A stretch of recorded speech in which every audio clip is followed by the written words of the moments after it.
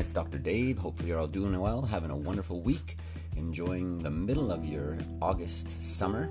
Coming at you on behalf of the Toronto Neck and Back Pain Clinic with your daily health update. It's Wednesday, August 14th, 2019. Bipolar disease might be linked to Parkinson's, according to the journal Neurology. Some interesting science happening there. Opioid use may be the gateway to heroin use among teens.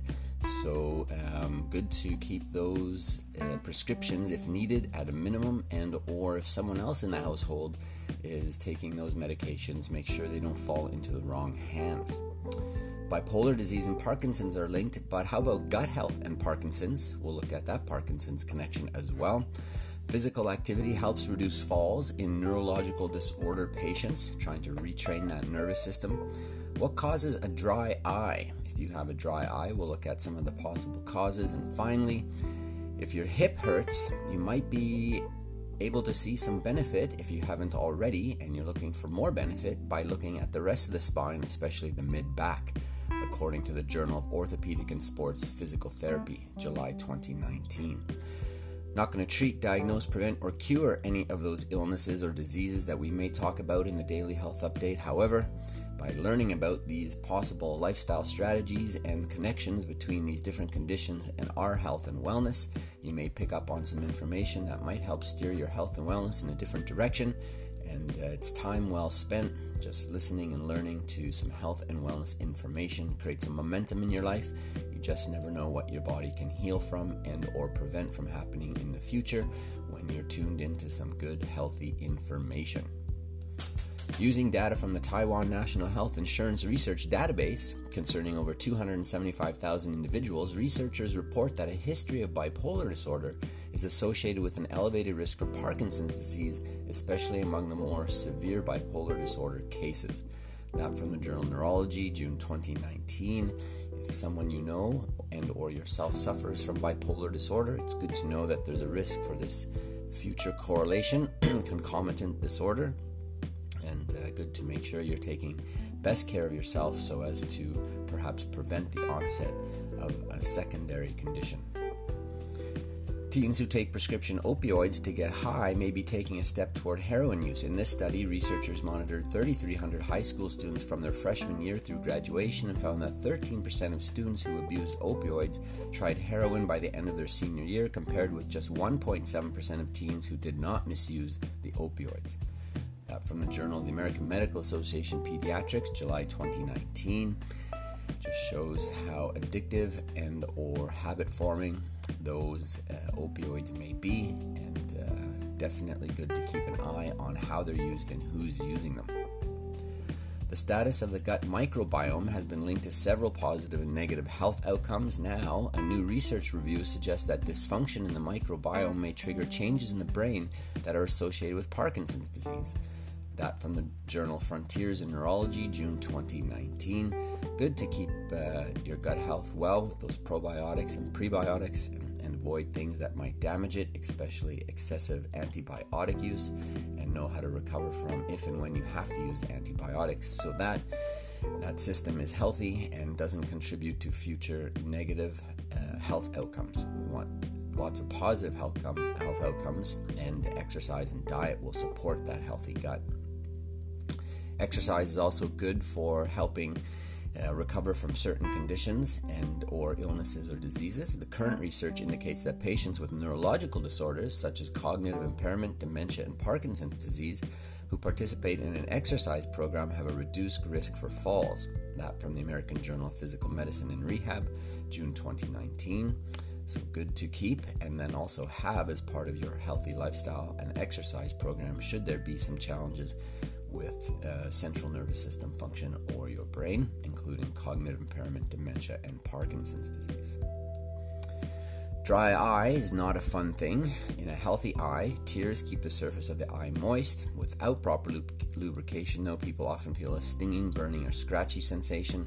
The National Eye Institute lists the following causes of dry eye: medications such as antihistamines, antidepressants, and decongestants, conditions such as diabetes or rosacea, windy, smoky, or dry environments, long periods of screen time, and seasonal allergies. If you suffer from such symptoms, consider consulting an eye care professional. From the National Eye Institute, July 2019. Hopefully there's some solution in taking care of that dry eye. Good to consult with the appropriate healthcare provider, of course. For patients with hip and groin pain, evaluation of the thoracolumbar junction, where your mid-back meets your low back, is often overlooked, but a case series suggests it could be part of an evaluation of those suffering from such symptoms. The case studies involve 3 patients with hip and groin pain who failed to respond to standard treatment. Further examination showed dysfunction in the thoracolumbar junction. Once the patients received mobilization and exercise treatment that focused on the thoracolumbar junction, they experienced marked improvements with respect to pain and function. The findings highlight the importance of examining the whole patient to identify causes of pain that may exist outside of the affected area. Otherwise, the patient may not experience a successful treatment outcome. That from the Journal of Orthopedic and Sports Physical Therapy, July 2019.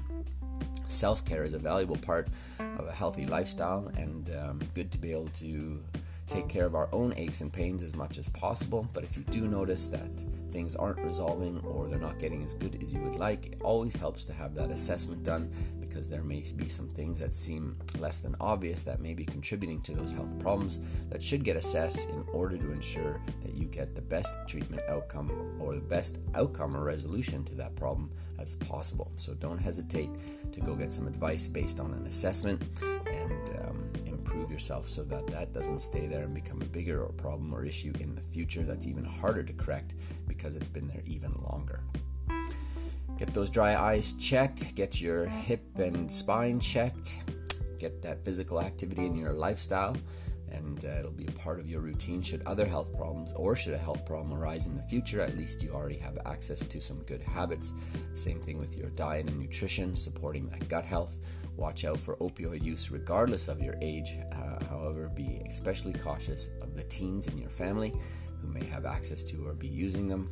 And if you have one condition, always remember to get advice on how to support the improvement of that condition, but then also know some of the possible outcomes of having that condition in terms of links to other conditions, and know how to try to prevent them and support your overall health and wellness. Always good to contact the appropriate healthcare provider to do so. And don't overlook the paramedical profession, as they do offer some good strategies in this regard. Herman Melville has your quote for today: "We cannot live only for ourselves. 1,000 fibers connect us with our fellow men." So just know that all the healthy choices and decisions, all the time you take for yourself, will help spill over to the ability to interact and exist with others around you, whether it's your family, friends, colleagues, co-workers, or just the person in your neighborhood and society. As if we're taking care of ourselves, we're better able to take care of each other and be part of the whole. So of course, again, time and money well spent when we're focused on our health and wellness as a priority in our lives. And the Daily Health Update can help you do that, sharing some small pieces of information based on the research and literature, but on a regular basis keeps you plugged into what's happening in the health and wellness world, with some suggestions on things you can look out for during your day to try and improve any condition or challenge you may be having, and or just support a good, healthy life, so that you can keep having those great experiences every day. That's what summers are made for. So hopefully you enjoy the rest of your summer. Have a great Wednesday. We'll be back tomorrow on Thursday, which happens after Wednesday on most weeks, with your next Daily Health Update. We'll look forward to chatting with you then. Take care.